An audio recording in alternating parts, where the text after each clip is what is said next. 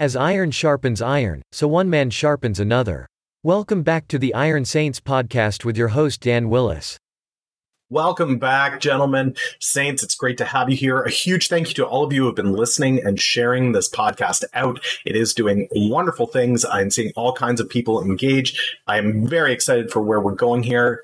We're going to pick back up in Luke today, take a look at the birth of John. I'm excited to do that as well. For all of you that prefer to listen to this podcast on specific platforms, just so you know, most of the directories have now picked up the platform. So if you want to listen to this on iTunes, Google Podcasts, Spotify, that option is available for you as well as here on the main site. So if you've been looking to get this on one of the platforms that you usually listen to podcasts on, that's available for you now. So without further ado, let's get down to it. We're going to get to the birth of John today. Excited to get there. Let's see what we've got. So, as always, guys, I will be reading from the ESV. We're picking it up, Luke 1, chapter 57. Now the time came for Elizabeth to give birth, and she bore a son. And her neighbors and relatives heard that the Lord had shown great mercy to her, and they rejoiced with her. And on the 8th day they came to circumcise the child, and they would have called him Zechariah after his father. But his mother answered, "No, he shall be called John." And they said to her, "None of your relatives is called by this name." And they made signs to his father, inquiring what he wanted him to be called. And he asked for a writing tablet and wrote, "His name is John." They all wondered. And immediately his mouth was opened, his tongue loosed, and he spoke, blessing God. And fear came on all their neighbors. And all these things were talked about through all the hill country of Judea. And all who heard them laid them up in their hearts, saying, "What then will this child be? For the hand of the Lord was with him." And his father Zechariah was filled with the Holy Spirit and prophesied, saying, "Blessed be the Lord God of Israel, for he has visited and redeemed his people, has raised up a horn of salvation for us in the house of his servant David. And as he spoke by the mouth of his holy prophets from of old, that we should be saved from our enemies, from the hand of all who hate us, to show the mercy promised to our fathers, and to remember his holy covenant, the oath that he swore to our father Abraham, to grant us that we, being delivered from the hand of our enemies, might serve him without fear, in holiness and righteousness before him all of our days. And you, child, will be called the prophet of the Most High.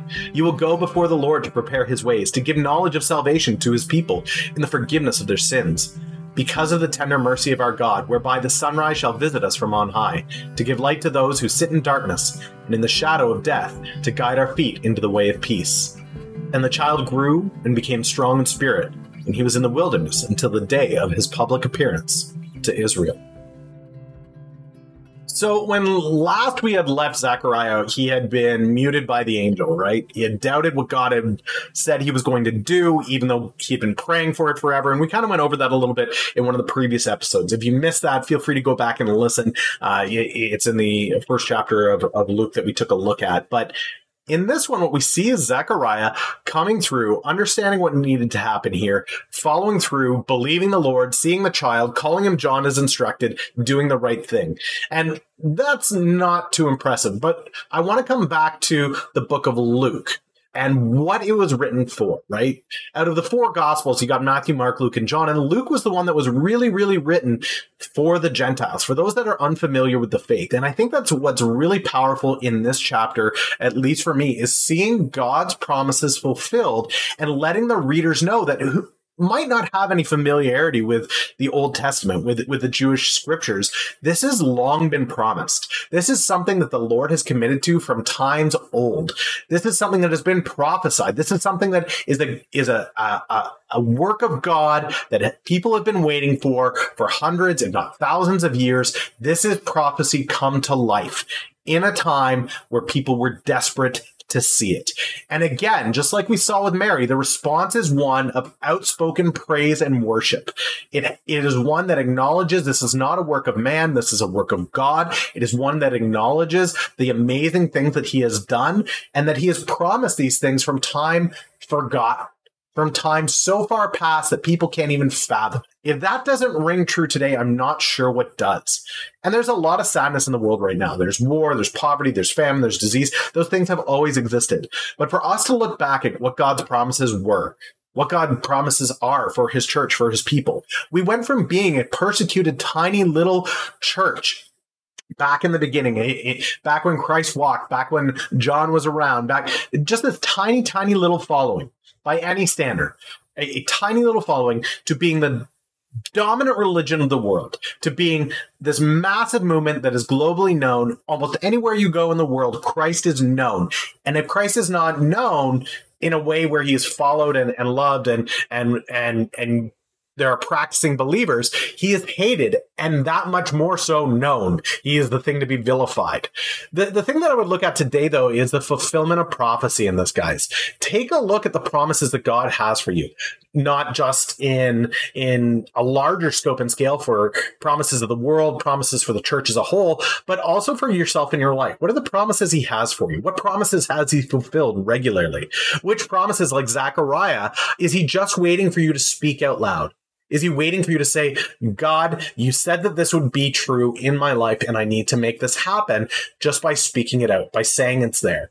Consider that today as you walk. Are you going through trials right now where God's promises say, I'm going to be there for you. I promised I'm going to be there for you. I'm with you even now. Take that time today as you face trials and struggles, men. It's not going to be easy, but realize throughout your life, throughout your walk, God has been there all along. See prophecy fulfilled in your previous days, in your weeks, in your years that you've lived, and how God has shown up over and over again to fulfill the prophecies that he is your God. You are his people. He loves you. He cherishes you. He protects you. He provides for you. He teaches you. He guides you. He grows you. Those promises are true and they're yours. See them in the past. See them in the things that have happened in your walk and your journey so far, and know those promises are true moving forward. Take that comfort today. Take that comfort wherever you are and whatever you're doing. Lord, I lift up the men that are listening here today. I pray that you would sharpen them. I pray that you would show them that your prophecies in the Old Testament and the New Testament are theirs today. They're theirs to have. The blessings that you've promised, the prosperity is a small thing. But when I speak of prosperity, I'm not speaking of wealth. I'm speaking of the prosperity in the spirit, that deepening relationship with you, Lord, that we can look at the things of the past, our walk, our testimony, and realize you've been with us through all this. You continue to be with us in all of this, Lord. You have a passion and a purpose in what we are doing, and you continue to walk alongside us, bringing that passion and purpose to life. Pray for those of us going through seasons of trial right now, Lord. Be with us. Trials are never easy, and they're not meant to be. But on the other side, there's great blessings. Help us to have pure joy like James speaks of in our trials, Lord. Pray for those of us that are going through a season of blessing, that we would recognize that that's prophecy fulfilled, Lord. That's your provision. That's providence at its fullest, and it's not our doing. I pray for the men that have unspoken prayer requests, Lord. Pray that you would hear their prayers, that you would be with them, that you would guide them. In your name we pray. That's it for today, men. We are going to continue again tomorrow on Friday. And then Saturday, I'm going to mix it up a little bit. I don't think that we're going to do a scripture breakdown. I will probably start to look at new Christian books, music, possibly videos. If you guys have resources that you think would be valuable to the community, please let me know on social media. As always, guys, prayer requests are more than welcome. You can tag me in social media. You can email me directly. All of those links are in the description on this podcast, so feel free to do that.